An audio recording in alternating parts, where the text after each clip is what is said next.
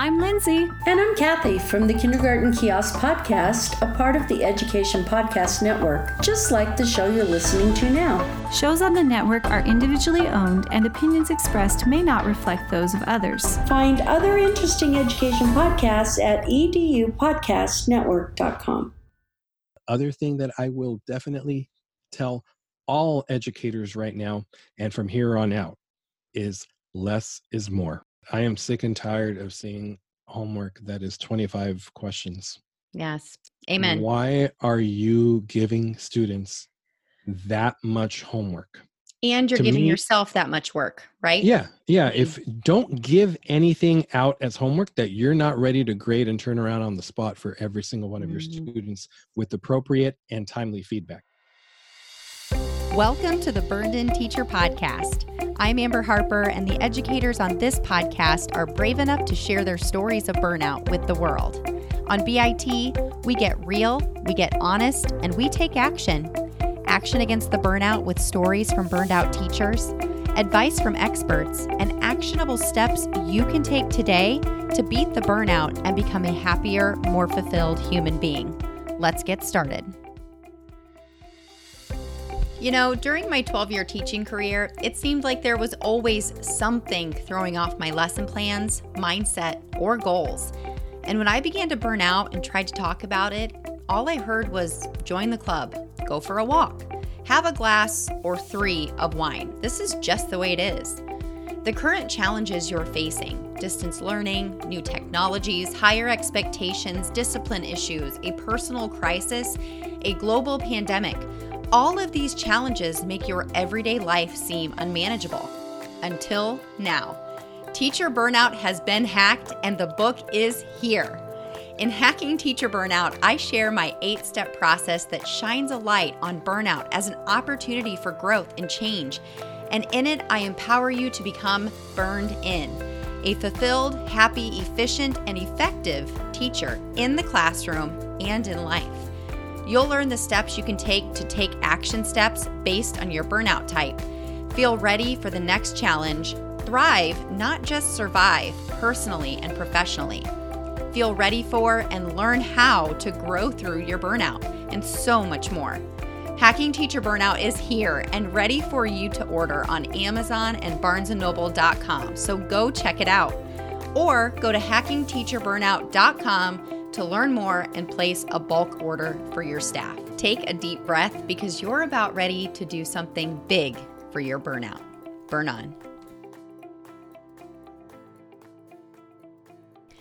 Well, hello there, Burned In teachers. How you doing? Welcome to the Burned In Teacher Podcast. My name is Amber and I am your host, and this is one part burnout and all other parts action, inspiration, and support for teachers dealing with burnout. This is episode 87, and I'm so excited to share with you my interview with Gabriele Carrilo. He's an educational technology specialist that lives in San Antonio, Texas. He's the creator and host of the EdTech Bites Podcast that is so incredibly entertaining and informative. And he's an EdTech presenter who has presented at various conferences and more than anything, loves cooking with and for his family. And you'll hear us talk about that a little bit here in this episode.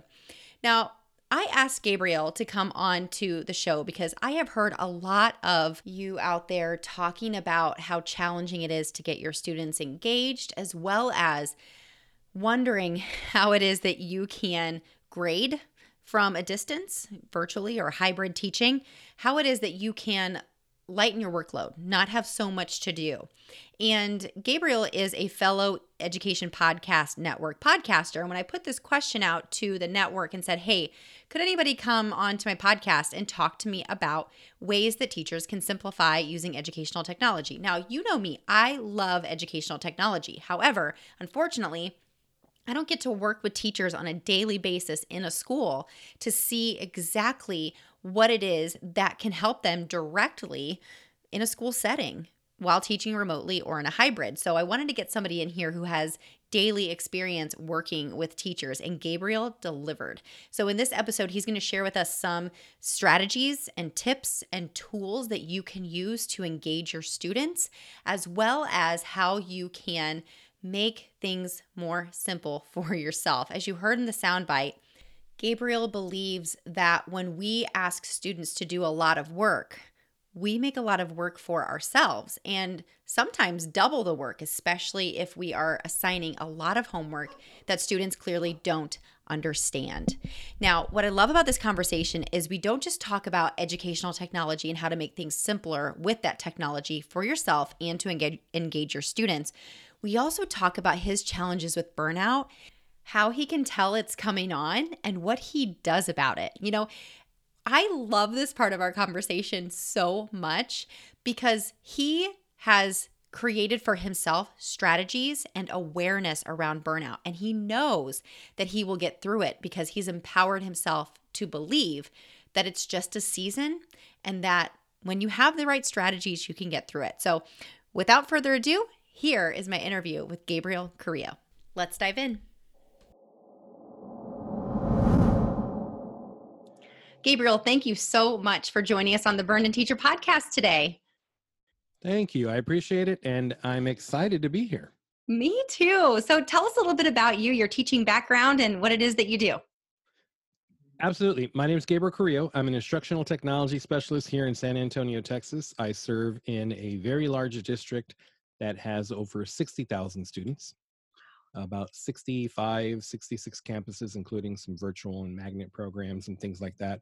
And I currently support a middle school, 2 high schools, and within the middle school and the high school, they have several magnet programs within those campuses. So I do that.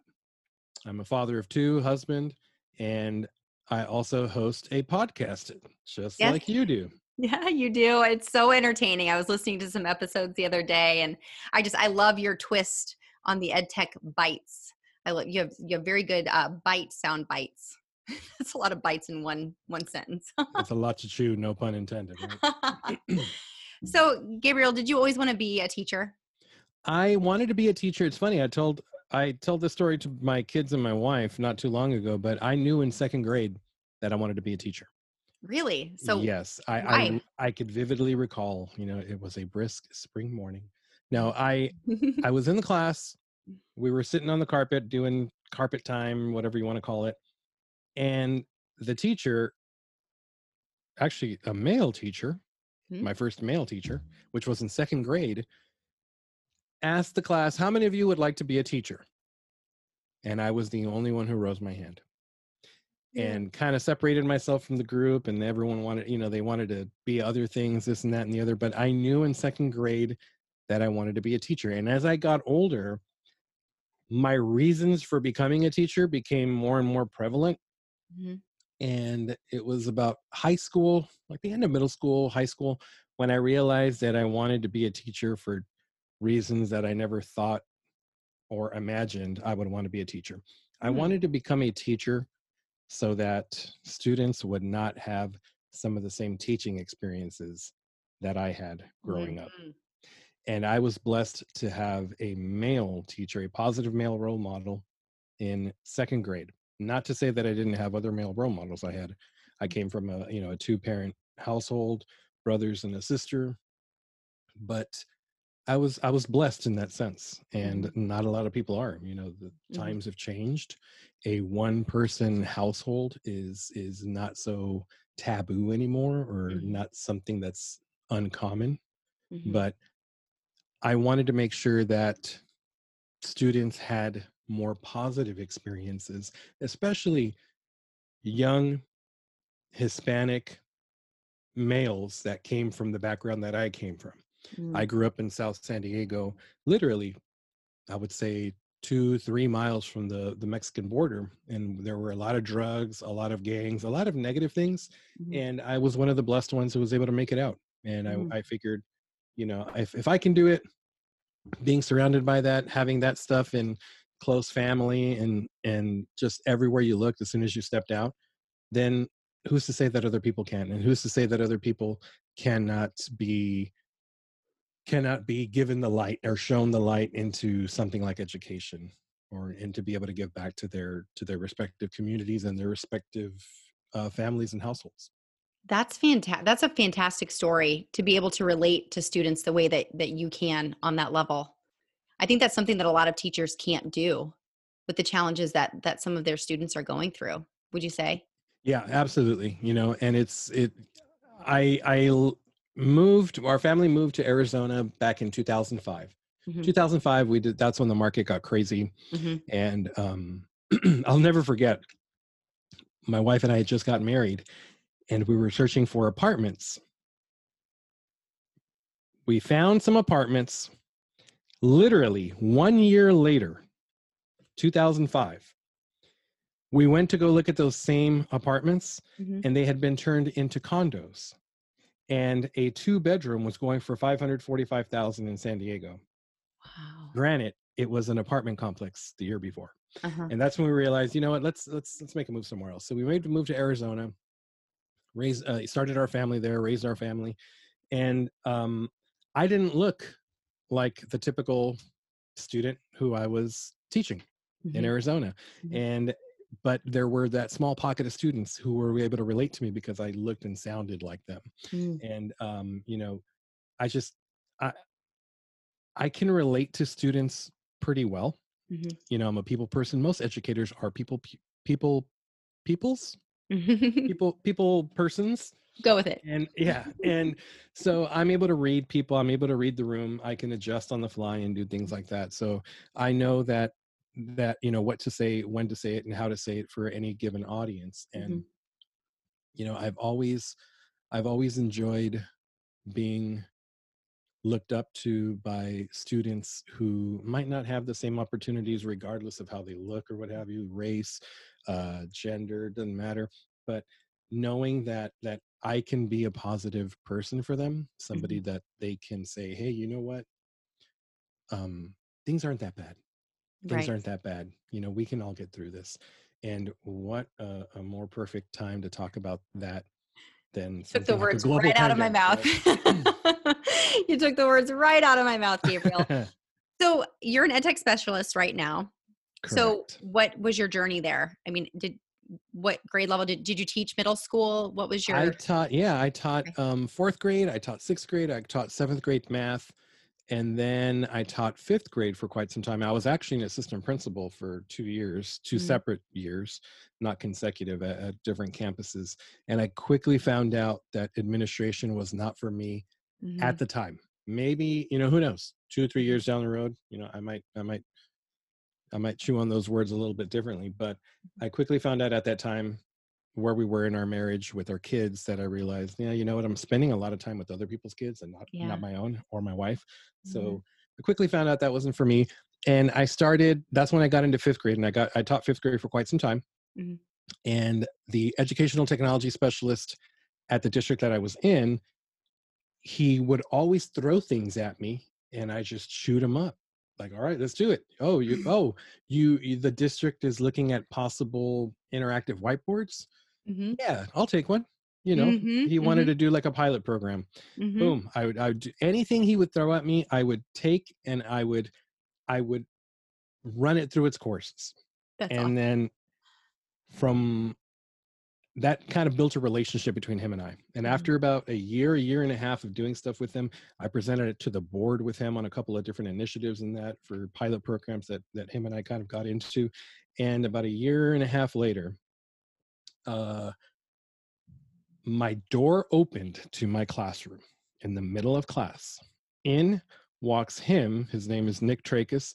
What's up, Nick? How you doing, man? Nick? His director at the time, Nicole Steele, the director of public relations, my wife, and my principal, all walk in at the same time to my classroom. I thought, I'm either getting fired or my wife is serving me with divorce papers in front of everyone right now. Yeah, she brought backup. And lo and behold, I was being awarded the 2011 Arizona State Teacher of the Year for the Arizona Technology and Education Association. Wow. So I was awarded that. It was a big deal. It was a big deal for the district. The EdTech specialist, Nick, he was a one-person department. So there was literally one of him for 9 campuses and 2 virtual campuses. The following year, that was I believe at the end of January, beginning of February, when I was awarded that. And sure enough, May, they opened up a second position. I applied for it and I got it. And that's how I got in. And I haven't looked back since. Not to say that I don't want to be in the classroom, but I think I found what I really like to do. And if I can make more of a positive impact on a broader, larger audience, then I'm all for it. So That's I'm not awesome. looking back at that. So how many years total? I've been an educational technology specialist for going on 9 years, something like that. But So how I've much? taught. I've been in education since I graduated high school. When I graduated high school, I became a paraprofessional. Okay. Did that through college. The Friday that I graduated college, the following Monday, I was a substitute teacher. So you've been in education your whole life? My whole life. Your whole life. My entire life. All I know is education. And through college, I also detailed cars. I tutored. I used to DJ on my own. But all I know is you're creative education. at heart, it seems like. I mean, and I listen to your podcast. You can tell that you've got that creative spirit. That's fantastic. I appreciate it. Thank you. So it sounds like you've ridden a lot of highs. You're at a great place now. It sounds like, I don't want to make that judgment, but have you ever, be at the Burned In Teacher podcast, we talk about burnout on here, right? Has there ever been a point in your career where you're like, I don't know, and maybe you did know, but you were just, you were struggling? Oh, absolutely. Absolutely. We have peaks and valleys all the time. And I definitely hit one of those valleys, I would say about 2008, 2009-ish. That was when, the market started going down and, homes started depreciating in value, and at the time in the district that I was in, our insurance premiums kept going up, and they kept saying, well, the good thing is we're not taking any pay cuts. Well, actually we are. You keep jacking up our insurance, and, me covering a family of 4, it's quite a ding. It's quite a ding. So there's always that, grading papers every night, having 2 kids, not to say that that I regret having 2 kids with my wife and everything, but they could be draining. They could be very draining. There's a lot of time and energy put into it. So I've definitely hit those valleys at times throughout my career. And there's times where I get into those lulls. And so I'm not immune like anyone else. We're not immune to any of that. It's going to happen at some point, and at times at multiple points throughout your career. So it's definitely something that you are going to have to learn how to struggle through, to get through. And when you come out the other end, you need to remember what it is that got you out to the other end, on the other side of that fence. That way, when it happens, you know what worked and what didn't. Like they say, fool me once, shame on me. On you, absolutely. I'm sorry. And fool me twice. If you can get under my skin twice, shame on me. Yeah. So I know my symptoms when I start to hit around a burnout, and my listeners know that I still, to this day, everybody goes through rounds, like you just said. Even the burnout coach that goes through burnout went through a severe round of burnout about this time last year. And I myself am not ashamed to say that at that point I was ashamed. I'm thinking, how could you be burned out? This is what you do. But tell me, how can you tell when you are starting to ride that valley? Waking up in the middle of the night, and the first thing that I think of is work or a project or something that I have to do. That's definitely a sign.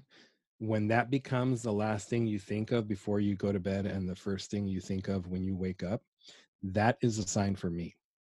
Another thing that I notice as well is I can tune out of conversations because I'm not in the moment. I tend to trying to look for the correct term. Preoccupied. I'm preoccupied. There can be a lot of head nodding. There can be walking out of the meeting thinking, what did we even talk about? I don't even recall. Or I think the telltale sign for me, and possibly many, many people who are thinking about this as well, is when you get home to your driveway and you remember, or you cannot remember or recall how you got there. You and me, brother. Those are my symptoms too, because I can be a workaholic. Yeah. That's And all it definitely shows that you're passionate about things and you want to be there to help, especially in the positions that you and I are in. Mm-hmm. But at the same time, you have to stop and think about the people who are around you Mm-hmm. and yourself. Mm-hmm. And yourself. Because if you can't be your best you Mm-hmm. for the people in your household or your friends, your family, your loved ones, Mm-hmm. then it's like an energy. You're going to give it out and that's all you're going to get back. So true. So true. I mean, I feel like you and if Jeff was in here right now, my husband, who is a principal, by the way, he would be like, that's you. Did you do? You just get wrapped up in it, right? Yep. Mm-hmm. So what are your strategies? I'm big on lists. Mm. I like things. I like SMART goals. For those of you who don't know what a SMART goal is, it's an acronym. Google it. Or if you're a Microsoft Edge user, Bing it. But I like making small attainable things that I could check off of a list. Mm-hmm. If I'm working on a project, I like to scaffold that project into little mini bullet points that I can get through. Mm-hmm. The other thing that I rely on a lot is, I will disconnect. I like mowing the lawn. I like detailing the cars in the driveway. Mm-hmm. I tell my kids stories, and I think I mentioned this a little bit ago. I used to detail cars, Yeah, you did. and there's something about doing a little bit of physical labor that really, really just puts you in the moment. Mm-hmm. I mean, when you're dealing with the 3000 PSI pressure washer, you don't have time to forget what you're doing and accidentally put the nozzle on wrong, and you've just created a projectile that's going to shoot into the neighbor's yard or blast your hand off. So I like doing things like that. I like cutting the grass. I'll throw on my headphones, listen to some podcasts, and I listen to a lot of comedy. I'm blessed enough to be a youngest of 5. The next youngest brother down the list, him and I are 9 years apart. So I kind of grew up as an only child in that sense. But because of that, I grew up with their music. I grew up with the things that they enjoyed. And one of the things that my family was into was comedy. Comedy so albums great. and things like that. So if I'm not going to watch or listen to anything else, I will stream comedy albums on Netflix, on my Spotify, on anything I can, because that stuff just takes me out. Yeah. It takes me out of whatever I'm doing. So that's my husband too. He loves to listen to comedy podcasts. Yeah, absolutely. Yeah. And, when I was in 5th, 6th grade, I used to talk about, George Carlin and people like that. And a 12-year-old, they don't know who any of these people are. Yeah. They were like, oh, did you watch Cheers last night? They're like, Cheers, what is that? And that's just the stuff I grew up on, because that's, my older brothers, they put me onto that stuff. So I do a lot of that. I enjoy doing things with my wife and my kids. We're on a big Pokemon thing right now. I mean, we go out and we Pokemon hunt like crazy. That's great. That's a great outlet for right now, right? Yeah, especially you're out for and about, them. but you're safe. I mean, if we think that we're stressed, I can't imagine being 14 years old in a global pandemic. Yeah. I can't, just realizing who you are and who you're becoming and your feelings, your emotions, you're going through puberty. You don't know if you like the same sex, the opposite sex. You're going through a lot, and then top it off, you're in a global pandemic. If you have health issues like asthma, then there's that compiled on top of it. There's anxiety, stress. It's just, people need to find something positive. So if you want your car washed, your lawn mowed, look for me on a stressed out day and I'll take it. I love to sweat it out. I mean, that's why I get up every morning and work out. If I don't, that just is a way to get me going and sweat out the stress, right? Sweat out the poison. Yeah, exactly. So I asked you before, one reason that I really wanted you to come on too was because you are an EdTech specialist. You are seeing this every day. You're with teachers. And one thing that I've seen come up over and over again as stressors in my community, one of two things is the lack of student engagement with the virtual students who are learning from home, or if teachers are in fact teaching fully remote. Do you have any strategies that you have seen work really well with your teachers? I have, and Mhm. there's a couple of teachers that I'm working with, and one of the I'm going to give you a tool if that's okay. Perfect. So my two best friends right now are Nearpod Mm. hmm and Flipgrid. Yeah. Those are I'm actually wearing my Student Voice Flipgrid shirt as we Yes. speak. So those are my two best friends right now. Those are the two that I'm promoting, and those are the two that I'm doing a lot of support with my teachers right now. And here's why. Nearpod can take whatever content you are trying to teach and make it interactive. I can throw it on student devices. I can do it live where I'm controlling the presentation. And then I can do it in a student paced mode where it becomes homework or asynchronous. hmm You know, if there's two words that we should cancel into 2020, it's asynchronous and synchronous. I mean, those are burned out. No pun intended. Right. But those are the two tools that I think teachers can really maximize student learning and engagement with, hmm and take a little bit off the plate when it comes to grading.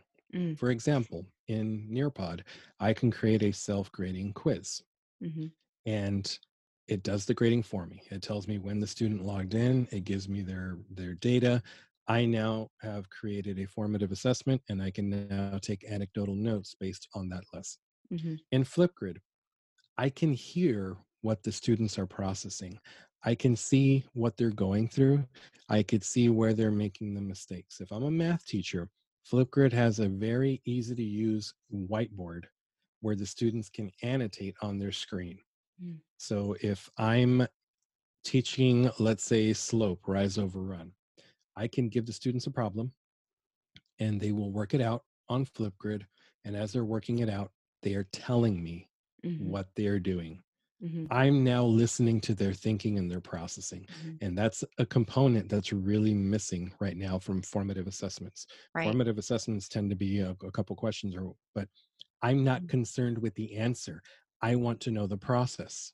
hmm Can you explain your thinking, your process to me? I can care less that the answer's for. You can Google that. You can ask Alexa. You can ask Google. You can ask Siri. They're going to give you the answer.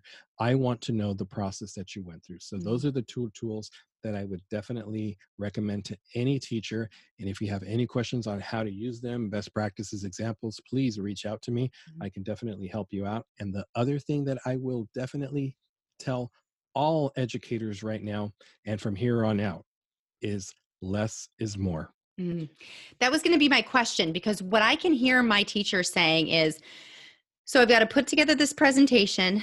I've got to connect it to Nearpod. I have to go through every single one of these answers. Is that something that they should do every day?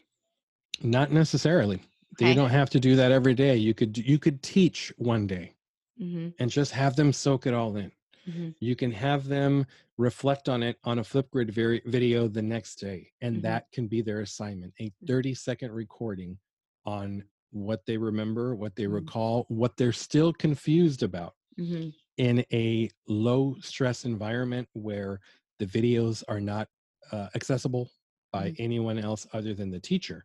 Right. And now you have notes, and you can go back and forth with the student. You can obviously chat with them and do some one-on-one tutoring with them. But when I say less is more, I mean, I hate to say this, but I am sick and tired of seeing homework that is 25 questions. Yes. Amen. Why are you giving students that much homework? And you're To giving me, yourself that much work, right? yeah. If don't give anything out as homework that you're not ready to grade and turn around on the spot for every single one of your students with appropriate and timely feedback. hmm So if I have a student and they can't do the first 2 or 3, why in the heck am I going to kill them with another 22? Here, two things are going to happen, or one of two things. Number one, they're going to do everything wrong, and then you're going to have to turn around and reteach. Or number two, they will have learned how to do it incorrectly, and it is now ingrained in them. And there is nothing more difficult as an educator than to try to unteach someone how to do something and have them teach it and for them to learn it again a second time. Right. Number one, that's a whole nother day's work. And number two, try to have a 13-year-old, 12-year-old, or 10-year-old, or 8-year-old try to unlearn something. Right. A lot of people will say that practice makes perfect, and I disagree with that 1000%. Perfect practice makes perfect. Mm-hmm. Practice makes permanent. If I practice dribbling a basketball incorrectly for half a season, that's it. It's going to take me 2-3 times as long to unlearn it and relearn how to do it correctly. So homework, if you can crop it down to 1 or 2 questions, or better yet, give them the solution. And I'm going to keep using math as an example, because if there's a subject in which you can do this with quickly, like tomorrow, you could do it with math. Don't ask your students to solve 2 or 3 questions or equations or inequalities. Give them an example that is solved incorrectly, and have them explain on Flipgrid where where they went wrong and how to fix it. Or have them pinpoint it, or have them circle it. Things like that require a lot more brain work and require a lot more processing and really understanding and knowledge of the content than solving 15 equations. Love it. I remember doing that with my 3rd graders, and it was the most engaging because they wanted to find somebody else's incorrect process rather than always, criticizing their own incorrect answers. And this was somebody random. It wasn't somebody from the other student. But even my 1st graders, like we would, learning how to pick apart a sentence that somebody else wrote incorrectly, as a class, they just really enjoy finding those mistakes. It's almost fun for them on a certain level. Yeah, give them the red pen, right? I have another question too, that concerns student engagement. So what is your take on when a student doesn't show? Because I have a lot of teachers who are really feeling they're wearing that their student isn't showing up. And, some administrators are putting a lot of pressure on the teachers to make sure the students show up. But how do you feel about, what do you see in your school, and what do you see teachers doing that's working and not working when a student just simply doesn't show? Well, a lot of times the student's not showing for a specific reason. Mm-hmm. That reason could be personal. You never want to assume that they're not showing because they don't want to be there. Mm-hmm. A lot of times, especially in some of the schools, the schools that I service, especially the high school, when this pandemic first started, these kids were not showing up because they had to pick up a job to help their parents out because their dad got furloughed or something. So these kids had to pick up a job. So they were not showing for that reason. And I don't know, call it what you want, but I think that's a pretty darn good reason not to show up to class. You got to take care of that family. And the other reason is maybe you gave them a reason not to show up. I don't like when teachers call out students in front of their peers in a public setting, like a classroom. Take me out. If I'm mouthing off in your class, wait till after class, or pull me to the hallway when there's some independent practice going on or something, or pull me aside in the hallway during passing period. That's going to have a much more a much more positive effect on me than calling me out in front of my peers. Nevertheless, calling me out in front of my peers in a Zoom room. A lot of teachers and some districts, some teachers, some schools are requiring for the cameras to be on. And you can't call students out for not turning their cameras on, especially if you know them, because sometimes they don't want to show what's in the background. They don't want to show that they share a bedroom with 3 or 4 other siblings, so at times you cannot take it personal. You have to do a little bit of digging and just, continue doing things that will make them want to come to the classroom. Call them out for something positive. Maybe have them present something. Maybe have them talk about something that that they're good at. That way they relate that Zoom call to a positive experience. And maybe they won't turn on their camera for a week and a half, but they'll be there. And who knows, in a week and a half, 2 weeks, maybe they'll turn it on. But if you do that, if you live by the motto of less is more, give them digestible pieces that they can chew. It's like, it's like serving your kids dinner. if you approach them with this huge plate absolutely full of Brussels sprouts and kale and other things that they might not like, or it's kind of difficult to digest, Mm-hmm. it's visually, it's not appealing to them. They're Right. already freaked out, like, I can't leave the dinner table unless I finish this. This is a lot for me to take in. If you serve them just a little bit, just enough, you eat with your eyes first. Right. And a lot of times Or the students do that. you can sneak that spinach into a smoothie. Oh, what? Now you're talking my language there. Right? Pineapples and If we're peas. going to use a food analogy, now's the time, right? Man, that's right. That's right. So I hope I answered your question. Yeah, you really did. I think it's simple and challenging at the same time, because it really does come back to the stories that we're telling ourselves. And when we have these unconscious biases about what we think they're doing or why we think they're not doing something, that's not only unfair to the student, that's unfair to us, because then we're putting undue pressure on ourselves. Yeah. Number one, to feel guilty that, that they're not there, but then also, being almost like holding it against them that they're not there. And I'm not saying that some students aren't just not showing up because they just don't feel like it, but that comes back then to the relationships too that you have, and realizing you can really only control so much. You really can. Yeah, you really can. I mean, and that's something that you should not lose sleep over. Mm-hmm, No. mm-hmm. Yeah. Mm-hmm. So, Gabriel, I have another question for you. Go for it. When you talk to your teachers that you're working with, how many teachers do you work with, do you think, on a daily, weekly basis, give or take? I work anywhere between about, 10 to 20 teachers a week at my various campuses. Mm-hmm. How are they doing? It's a mixed bag. Mm-hmm. I don't have a lot of teachers right now that are like, I'm loving this. I could do this, for the rest of my career. There are some that are just, their straw above the water is the only thing that's keeping them out in right now. Mm-hmm. There are some who are starting to see the light at the end of the tunnel. Like, okay, I'm drowning, but things are getting a little bit better. And there are some who are just living period by period. Mm-hmm. They are just they're struggling, and that's where I come in to help with co-teaching and co-planning. And I met with a teacher today, ironically, about Nearpod. We did a Nearpod lesson last week. We did a little recap today. How did things go? How was it for you? How do you think the students perceived it? How did they do on their little quiz you gave them? And what would you do differently? And she was really intrigued and wanted to do a little bit more. So we're doing some more planning sessions in that, but that's what teachers need right now. I'm not looked at as, well, actually, I'm going to go back a little bit. I am in no way an administrator, nor am I an evaluator.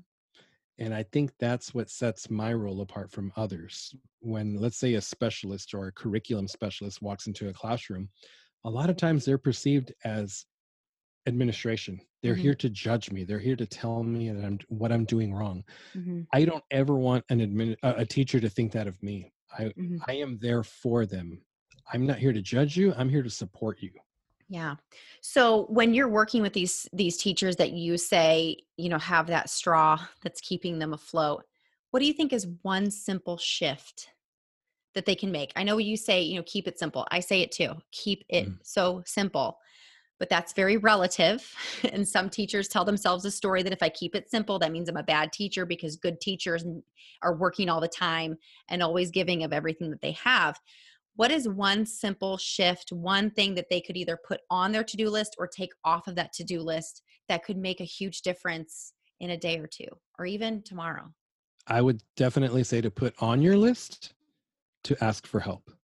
Do not be afraid to ask for help. As educators, some of us carry a lot of pride with us, and we don't want to ask for help because we don't want to make it seem like we don't know what we're doing. Yeah. And by putting that on your list, whoever you get to help you can help you take things off of your list. So I would definitely say, there's power in numbers, and the smartest person in the room is the room itself. So when you ask for help, you don't know how much people could contribute to what you're doing, to your cause, to your lessons, to this, that, and the other. And I would also say, don't be afraid to join join a couple of different PLNs and add to your PLN. There are Facebook groups for anything and everything you can imagine on this planet. There are Twitter chats going on every night, multiple times a night for different subject areas, different grade levels, administration, you name it. There's different ways. There's podcasts. Get lost in a couple of educational podcasts like the Burned In Teacher or the EdTech Bites Podcast on your way to and from work, or while you work out, or on your jog, or on your walk. Right? Best advice ever. You know what I call teachers who say, that they don't want to ask for help, that they can do it all themselves. I call that the agent of same, named Superhero Sam. Oh. Because I think, sometimes teachers are told by their administrators or authors or speakers, whatever, you are superheroes. You are a superhero. No, you're not. Yeah. No, you're not. I don't believe you are. I think you're a human being that has limits, right? Even Batman had Robin. Right? Even Batman had Robin. So true. Yeah. Well, Gabriele, tell everybody how they can find you and learn more about you and your podcast. Absolutely. You can find me on Instagram and Twitter at EdTech Bites, and that's BITES. You can find the podcast on any of the podcast platforms out there, your favorite podcast app, whether it's Apple Podcast, Google Podcast, Stitcher Radio, Spotify. And all you got to do is search EdTech Bites. You can follow the website /blog at edtechbites.com. And I'm happy to connect with you. I'm happy to give you the ins and outs of some of the tools and pedagogy and different strategies that I can help you with. And I'm always down to share some recipes as well, because I love to cook. That's one thing I love to do. It's so great. I was listening to your keynote, to your 2020, my 21 beginning of the year keynote. Yeah, that chicken salad, dude. That chicken salad was ridiculous. It sounded ridiculous. So for those of you who didn't tune in, that episode, I don't remember the number off the top of my head. I believe it was number 72, but it's Hatch green chili chicken salad. I stumbled across a Hatch green chili roasted chicken, just tore it to pieces, made a chicken salad out of it with some crackers. Oh, it was delicious. Yeah. And I did that keynote this year. I did another one last year with spaghetti carbonara, if you're not sure what carbonara is. And every year I'll be doing another beginning of the year keynote. I love it. Well, I'm so grateful for you. I'm so grateful to be part of the EPN with you. You're just very knowledgeable, very helpful. I can tell you have a good heart for teachers and kids. Thank you. Likewise. I appreciate what you're doing and changing that burned out to burned in. Well, we got to talk about it if we're going to change it, right? So I appreciate you being here with us today. Absolutely. Thank you for having me. If you enjoyed today's podcast episode, you can head over to burnedinteacher.com, where you can access the entire vault of Burned In Teacher podcast episodes and more information about ways I want to help you go from burned out teacher to burned in human. If you enjoyed today's episode, I would be so grateful if you would head over to iTunes and leave a review and a rating about the Burned In Teacher podcast. Until next time, take a deep breath, because you just took another step to becoming a burned in teacher. Burn on.